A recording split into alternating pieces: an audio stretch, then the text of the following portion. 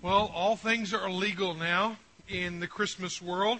If you have not brought out your Christmas decorations, then you are probably now in the minority.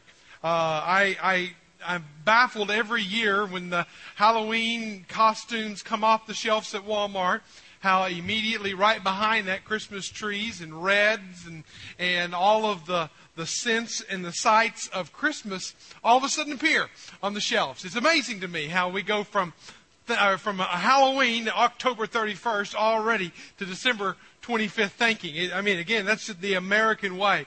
I have always kind of pushed back on the whole Christmas decorations, though I am very much in love with Christmas time of year, season smells, all the elements of the Christmas season.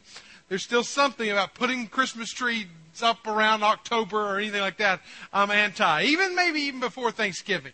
We have put it up before Thanksgiving, but by and large, the unwritten rule in our home is it's Thanksgiving time thereafter. Everything's on sale. So, I want to have a show of hands today. If you had your Christmas decorations up before Thanksgiving, raise your hand. Anybody in the room? A few of y'all, all right. Very festive people that we have in our midst today. All right, but after Thanksgiving, all gloves off. Everybody's into the season. Lights, trees, ornaments, gifts. Last night was our Christmas tradition of decorating the tree. One of the things we've done throughout the kids' lives is every year we'll get a new ornament for the tree from a vacation or something special, significant in their life that'll kind of mark that year. And so they enjoy getting those ornaments back out and reliving those memories. And it's just it's a great time together as a family. And there's so many things that mark what Christmas, the symbols of Christmas. Again, it's almost a battle for what is. Is it going to be the candy cane? Is it going to be the tree? Is it going to be the manger scene? Is it going to be the angels? What is it will be? It really comes down to what decorates the top of the tree, the apex of the tree. It really kind of comes down to either a star or an angel. A star representing the Star of Bethlehem. And a beautiful statement of Jesus is born here. Follow the star. The Magi from the east followed the star. The angels representing the voice, the declaration from all of heaven that now the Son of God has been born and He is living amongst you. Beautiful, beautiful declarations that we have that we put on our trees. However, in this day, there is a bit of a battle. I'm not saying if you put an angel or a star, there's no biblical mandate for either one of those on the top of your tree. That's not the message. The challenge for us today is the roles that are almost usurping the main character, the lead figure of the Christmas story, of the narrative. And you and I know, being in church, that Jesus is the star of the show, okay? He is the centerpiece of the table. He is what needs to be the focus of the season. We even have T-shirts that say Jesus is the reason for the season. We declare that. But there is still a battle, nonetheless. And I'm not even talking about old Saint Nick or anything like that. I'm talking about a good religious symbol that has been just ever tweaked or twisted just enough to give it still that air of spirituality, but yet holding somewhat of a battle between who's going to be on top, and that being the angels. Angels today are quite popular. Angelology today is very much a studied element that is out there. In fact, you just do your own Google search this afternoon and just Google angels and just Google Jesus Christ and see what you come up with. This is what I've come up with over a couple of years of kind of doing this, that really Jesus' his popularity is growing, doubled maybe from 2004 to 2010.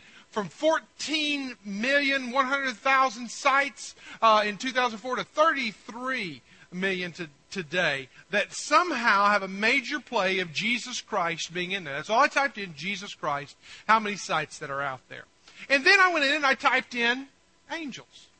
And you see that the angels are by far trumping Jesus Christ in the Google search. Now, this is scientific. If Google says it, it must be official. That there is a battle between the two. You might think Jesus doubling in popularity. Maybe so. Angels are tripled. We have this major growth in emphasis and thinking and dreaming about and conversing with our guardian angel. There's a whole lot out there on today. You look at movies today. There's all kinds of movies across the screens, old and new. Constantine in 2005. John Travolta plays an angel. City of Angels, Meg Ryan and Nicolas Cage. And a whole host of movies that make it up. And even the classic of all classics, It's a Wonderful Life. How many of you like that movie? Raise your hand. How many watch it at least once a year when it comes Christmas time? Raise your hand. All right. It's a great one. It's a classic. You gotta love it. But is it about Jesus? Or is it about angels? The story comes down to when an angel gets his wings. When the bell rings, the angel gets his wings. Again, the story, the interest, the interest level that we have with angels in our culture, in this Western world, is absolutely through the roof. Los Angeles Daily News put it like this. Angel artifacts have become big business. Heavenly prophets, they went on to say. The angel catalogs, angel seminars, angel pens, angel newsletters, angel sightings. It looks like the winged one has left the cosmic backlot, the forefront of popular consciousness. Angels are popular. You talk to somebody about Jesus Christ, you'll offend them. You talk to somebody about your guardian angel, you talk to somebody about your Savior, Jesus Christ, you'll probably offend them. You talk to them about your guardian angel, they'll want to talk to you about theirs. What is it with the angel? What is it with angels today? And how close is it to, I think, representing the truth behind it all? There's a church that I read about in actually the Rogers Morning News a few years back, about a church that has actually gone through a change. They closed their doors up in Wisconsin. They closed their doors and actually has turned this church, once a place of worship, once a place where you went to worship Jesus Christ, has now been turned into an angel museum of 7,500 angels that you can go and you can look at and observe. Now, what is that? That is an ironic tell of our day. That Jesus is decreasing, maybe not decreasing, but not growing it near the level of an angel's popularity in this world. What is it about the angel that the angel is now trumping Jesus whenever it comes down to it? And how is it that I can come to a full understanding about angels? You'll talk to, again, I challenge you this week as you talk to your friends, as you go into this season, and you talk about angels, and angels come up in conversations well beyond this season, that you come back to something you can sink your teeth into. What is it out there that I can learn about angels, this spiritual being that's beyond the physical world? What is it out there that I can learn? A safe, true, time-tested resource of materials that's out there, a catalog, if you will, that can give me insight into angels. What book is out there? Because today, again, you go on Amazon, you'll find encyclopedias on angels. You'll find books that'll tell you how to find healing from your angels, or walking and talking with your personal angel. A lot that is out there today. How do we come back to it? I think we need to come back to the book that introduces us to angels. If we can understand the angel's perspective of Jesus, then we might understand the proper perspective of an angel. Because if you look at the Bible and you look in the New Testament, and you find it in the very first pages of the New Testament, you find angels throughout. You find angels talking to Joseph, Zechariah, and Mary. You find a lot of angel interaction. So let's take our Bibles and let's look at Matthew chapter 1. We'll be there in a moment. Matthew chapter 1, first book of the New Testament. Go there, find it. But I think we need to also be quite aware that not every angel doctrine, not every angel teaching, not every angel propagation out there is necessarily an angel from God. That if we use the Bible as our textbook, as our time-tested, proven book on angelology, if we were to go and source the book of all books as what is it about angels, we would find out that there are two different types of angels. We call them the dark angels, the demons that are out there. But are they really that dark? Are the demons of this world dark and sinister? Yeah, they're sinister, but they put on an air of darkness? Actually, no. They actually put on an air of light. This is what the Bible says about Satan. And he is the chief of all fallen angels. It says in 2 Corinthians chapter 11, verse 14, "For Satan himself masquerades as an angel of light." And we have to understand that's what Satan is going to come to us as an angel of light. He will look good. He will smell good. He will taste good. He will put on this air that being a moral, good, upstanding person is all you need to be. You just need to commune with your own personal guardian angel out there. You need to get in touch with your guardian angel out there. You need to understand that there's angel sightings all around. He will get us into the mentality that Jesus is no longer the centerpiece of our table. That now the angels slip into that role. And again, we will talk to people and we will interact with people that struggle with this very concept. So what do the angels believe about Jesus? And we're going to do kind of a series here in the Christmas season to just kind of understand and back away and to try to understand what do the players of the narrative of the New Testament and the story that unfolds in those very first days of Jesus, what do the wealthy and the wise, what do the angels, what do the people that were there on this, what are the spiritual people of that day, what do they think about Jesus? Because as we deal with spiritual and wealthy and wise people, as we deal with people who believe in angels, as we deal with all of this, then what do they believe? And what does the Bible say about that? So let's look at our passage of Scripture. Begin reading with me. Follow along. As I begin reading in Matthew chapter 1, verse 18, a very familiar passage of Scripture. Now the birth of Jesus Christ took place in this way, when his mother Mary had been betrothed. Now that's not a new word because Jared just had us read that word. The betrothal is an important concept because it was an engagement of sorts. But a much higher level of engagement than we might look at today, where you might pop the question to somebody and you might be engaged to them for a couple of months, couple of weeks, who knows how long, maybe a year, I don't know, that you might be engaged to somebody. And then you're all along thinking and preparing of that marriage. A betrothal period was a little bit more tight, a little stricter, if you will, in that day and age. You really had all of the commitment of a marriage without all of the benefits of being married. All right, and you get my drift on that one. You know, you get to have your commitment and loyalty to one person, and it doesn't waver from that one person, but you're not living together, eating together, sleeping together, or anything like that.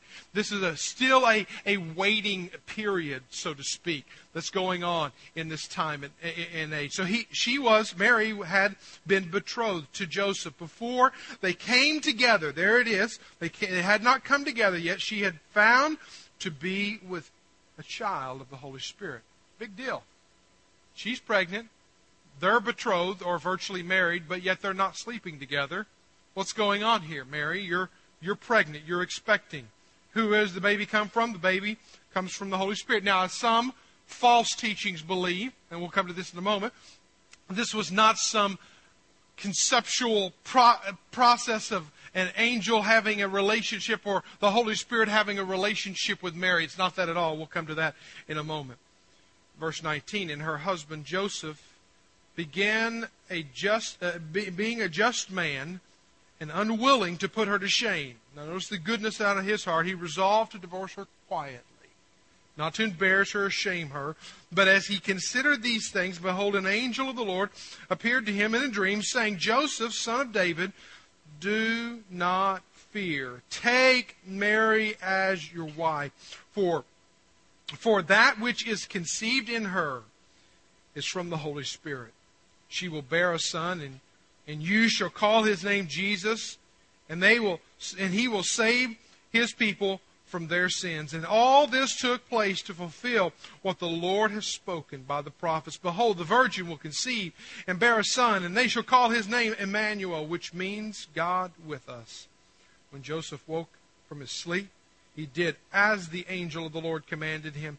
He took his wife, but he knew her not until she had given birth to a son, and he called his name Jesus. Would you pray with me? Father, we come to a time of a very familiar passage of Scripture and a very familiar time of the year, but one that we need to not allow to become a distorted, misrepresented time of the year. One that we will truly embrace and understand the full impact, the meaning, the power, and the beauty of this of the celebration of your birth. And Lord, may you not be something on the side of the table, at the end table, but may you be the centerpiece of the story of our Christmas. Lord, help us to understand the roles and the parts that we play in all of creation, even your angelic host plays in this story. But Lord, help us also to understand the demonic role that the angel of light will appear to be to distort you from being the center of the story. Lord, we bless you, we praise you in Jesus' name. Amen. As we come to this and we think about what do the angels believe about Jesus, I think it is so critical to let that be the acid test on which we filter our angelology, in which we think about what angels think about whenever we pick up a book in Barnes & Noble or we hear somebody talking about an angel. We've got to drill down on this because there's a lot of distortion out there. We've got to drill down and we've got to ask this question. What does the angel you're espousing, what does the angel that you're talking about, writing about, you're conversing with, if you will, what does he, she, it do with Jesus? What does your guardian angel point you to Jesus? The angel in your head talk about Jesus, exalt Jesus, point you to Jesus? Because when you look at the angels of Scripture, the angels of God, they're always pointing people to Jesus. It is not a minor issue. It is a major issue. It is the issue of every angel of God. So here's three beliefs that angels have that every angel of true light, not of a false light, should have. One is that Jesus originates with God. That's what the angel said. That's what the angel said. That, hey, listen, Joseph, don't go and divorce her.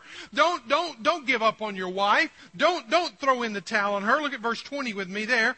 He said in verse 20, the angel, but as he considered these things, behold, an angel of the Lord appeared to him in a dream, saying, Joseph, son of David, do not fear, but take Mary as your wife. Now, down in verse 22, and all these who took place to feel that the Lord has spoken by the prophet, and behold, the virgin shall conceive and bear a son, and you shall call his name Emmanuel. There was no question in the angel's mind who Jesus was. No hesitation. And they said, listen, Joseph, don't throw in the towel on Mary. Yes, she's pregnant. Yes, you'll have some explaining to do. Yes, there'll be a lot of accusations thrown your way. And yes, you will be an embarrassment to your family. All of those things are going around in his mind, I'm sure, at this time. And the fact that Mary has cheated on him and broken the betrothal period and the commitment that he had made to her, that all that's playing into his mind right now. And he is ready to throw in the towel on his cheating fiance. And this angel steps into the scene and says, no, don't. This child that is in her is not because of some sexual relationship on the side. This is because the Holy Spirit of God has put the seed of God into the womb of the woman, and she is bearing in her body the very God of all gods coming to this earth. And this is huge. This is, if you will, this is the first in vitro fertilization. This is the first test tube baby. I mean, this is it. This is happening. Now, we realize that it was several thousand years later, July 1978, when a little girl named Lucy Brown was born in England, 5 pounds, 12 ounces, when she was the very first test tube baby. Now that, according to man and science, was the very first time. But according to God and all of heaven, no, it wasn't. There was a little baby born when God put the seed of God, of the divine, inside the womb of the human and put that seed inside her, and a baby was born on that day. See, this is a very key component to the entire message of Christ. It's not just that Mary was a virgin. It was the importance and the play in that if man, genetically we know that man passes on genes to the woman, and all of a sudden the baby comes out looking, acting, whether it's innate or it's nature or nurture or whatever it is. We have that whole debate going on. But the reality is that is a part of the birthing process. And Joseph couldn't be a part of that process. There needed to be the divine seed. And because the divine seed was there and Holy Spirit put the seed there, then we have a perfect, sinless Son of God coming to live on earth. See, the reality is that I struggle with sin and you struggle with sin. And guess what? All three of my children struggle with sin. I just passed it down. And you know what? Their children are going to struggle with sin, and your children are going to struggle with sin. It's just a natural part of the process. We pass on. We are sinners by nature and choice. See, here's a life principle for you, is that I am not a sinner because I sin. I sin because I'm a sinner. The realization is that it's not because I do bad things that makes me a bad person. I'm just a bad person. You and I, we struggle with sin because we just have this innate nature inside of us that's just a part of us that we just naturally do that. We don't have to teach our children to lie. They just grow up liars. We don't have to teach our children to be selfish. They just grow up hitting their brothers and sisters over the head with the plastic toys. That's why they're plastic toys. All right? The children just do that. That's just natural for them. You know what? It was so important that Mary be conceived by God and the Holy Spirit putting His seed inside of her womb, that it was so important to preserve the very absolute sinlessness of the Savior. In fact, if you look throughout Scriptures, you find in David's life, in Psalm 51, verse 5, he said, "But I was born a sinner. Yes, from the moment my mother conceived me." He's recognizing the fact that he was born into this world as a sinner. Romans 5:12 says, "Just as through one man sin entered into the world, and death through sin, so death is spread to all men because all have sinned." So sit here today in this room today, and let's all just raise our hands and just realize, hey, God, I'm a sinner. And if we can't come to that realization today, then we're living in the delusion of the angel of light who's telling us, no, you're just a good person and you just mess up every now and then. No, the reality is that I mess up because I'm messed up. I mess up because I'm messed up. And I have to have something perfect to enter into the equation, or otherwise generation after generation after generation after generation, it will go on forever and ever. Amen. We cannot move away from the absolute necessity that Jesus was born of a virgin, never touched by man.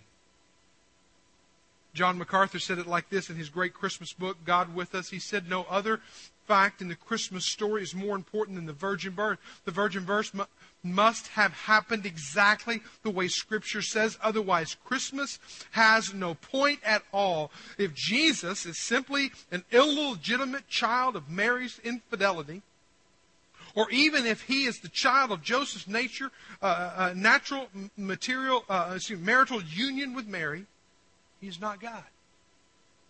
If he is not God, his claims are lies. And if his claims are lies, his salvation is a hoax. And if his salvation is a hoax, we are all doomed."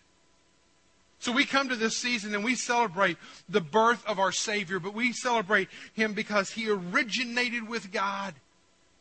He originated with God. It was not some creation of man and then Jesus becomes some guru of our day, just a good example to us all. Heard the story of a family in this little cul-de-sac, and the families had come and they moved into this new subdivision, and they lived there together and they raised their kids together, and the kids kind of grew up and they began to get a little smarter where parents were hiding their Christmas gifts.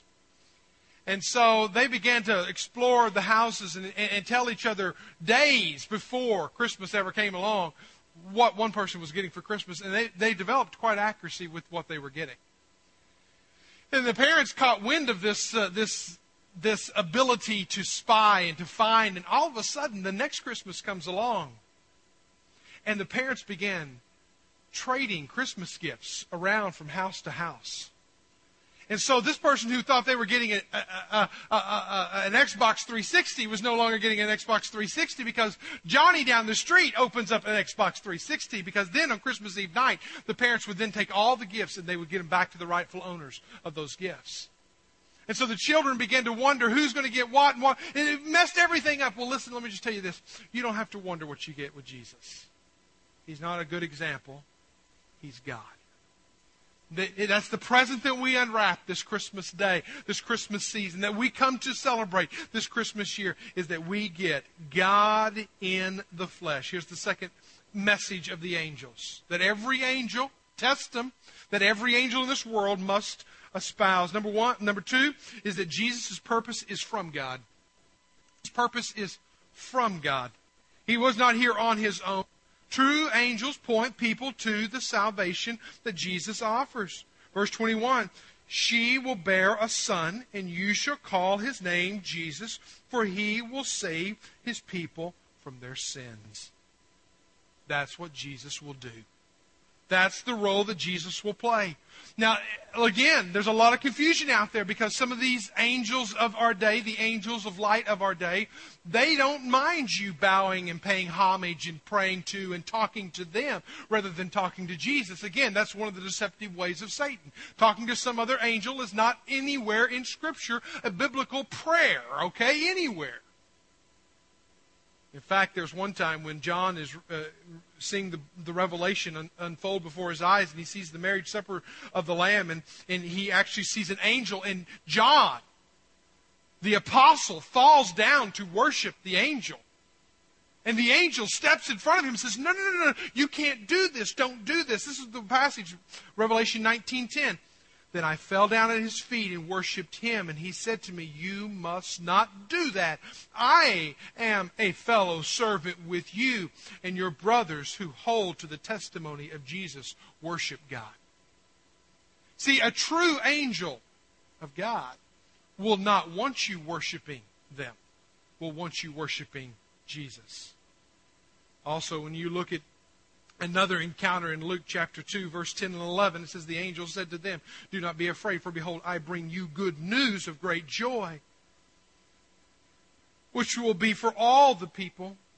For today in the city of David there has been born for you a Savior, who is Christ the Lord.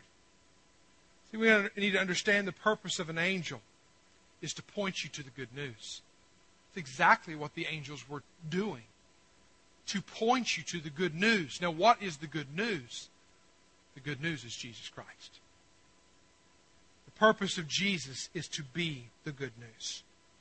Again, verse 21. You shall bear a son. No ultrasound needed. I'll tell you what you're going to have. No surprises. And you shall call his name Jesus. No need to go buy one of those fancy books with those 10,000 names in it. I'll tell you he's a boy, and I'll tell you his name is going to be Jesus. And you don't even have to send him to college and then wonder what he's going to do. Is he going to make something of himself for the rest of his life? I'll tell you what he's going to do. He's going to come to this earth. You're going to have a son. His name is going to be Jesus. And what he's going to do is he's going to save the people from their sins. Everything laid out before Mary right there. His name, his gender, and his purpose for life. Jesus knew his purpose. He lived his purpose. His purpose originated from God. He said in John chapter 4, verse 37, he says, Jesus said to them, my food is to do the will of him who sent me and to accomplish his work. Jesus lived his purpose. Luke chapter 19, verse 10 says, for the Son of Man has come to seek and to save those who are lost. Jesus had a very clear purpose, and he lived it out emphatically and clearly. He was the good news. The role of the angels are to give the good news. I woke up last night just thinking through this message, and I came to this statement. Because as you deal with people throughout your day, throughout your life, and in this postmodern world where everything's relative, and there are many ways to God, there are many paths to God. They'll find people who'll say in the midst of Hinduism, that's a path to God. In the midst of Islam, that's a path to God. In the midst of Christianity, that's a path to God. In the midst of Judaism, that's a path to God. In the midst of my own skepticism, that's a pathway to God. But there's so many pathways to God. And I kind of rested on this single statement. I think this statement will ring throughout this series, and it will be a part of every message, is that there are many roads, there are many paths to Jesus. But there's only one path to God. God the Father. There's only one path to Him. And that's through Jesus Christ. Jesus came to be the singular path to God the Father, to salvation. And if the angels don't, what are the angels of this world doing? We got to figure that out. The angels of this world, the angels of light, there are a lot of distortions out there. But they ought to be pointing you to Jesus. Former Beatle George Harrison said this before his death: everything else in life can wait, but the search for God cannot wait. Now, I don't know if George Harrison found that search, discovered who God was before his passing. I don't care how popular you are and how many different views you have of God. But I just want to say, if you're here today and you're just a good spiritual person who believes in Jesus and believes in angels and believes in all the spiritual world, that's fine and good. But more than anything else in your life, you better find that path to God. And I want to say today emphatically that Jesus is the pathway to God the Father. He is the mediator. Because, number 3, this is the third thing the angels say about Him. Why can I say it like that? Because Jesus is God. Jesus is God. Now again, this may be Sunday School 101 for this congregation today. I understand that. But please, as you talk and interact with people, realize not everybody believes that.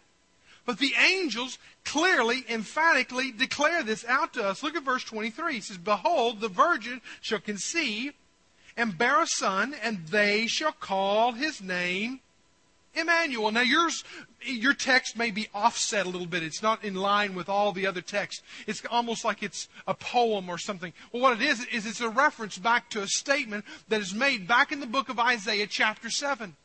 It's a reference to something that was prophesied 300 to 400 years prior to this.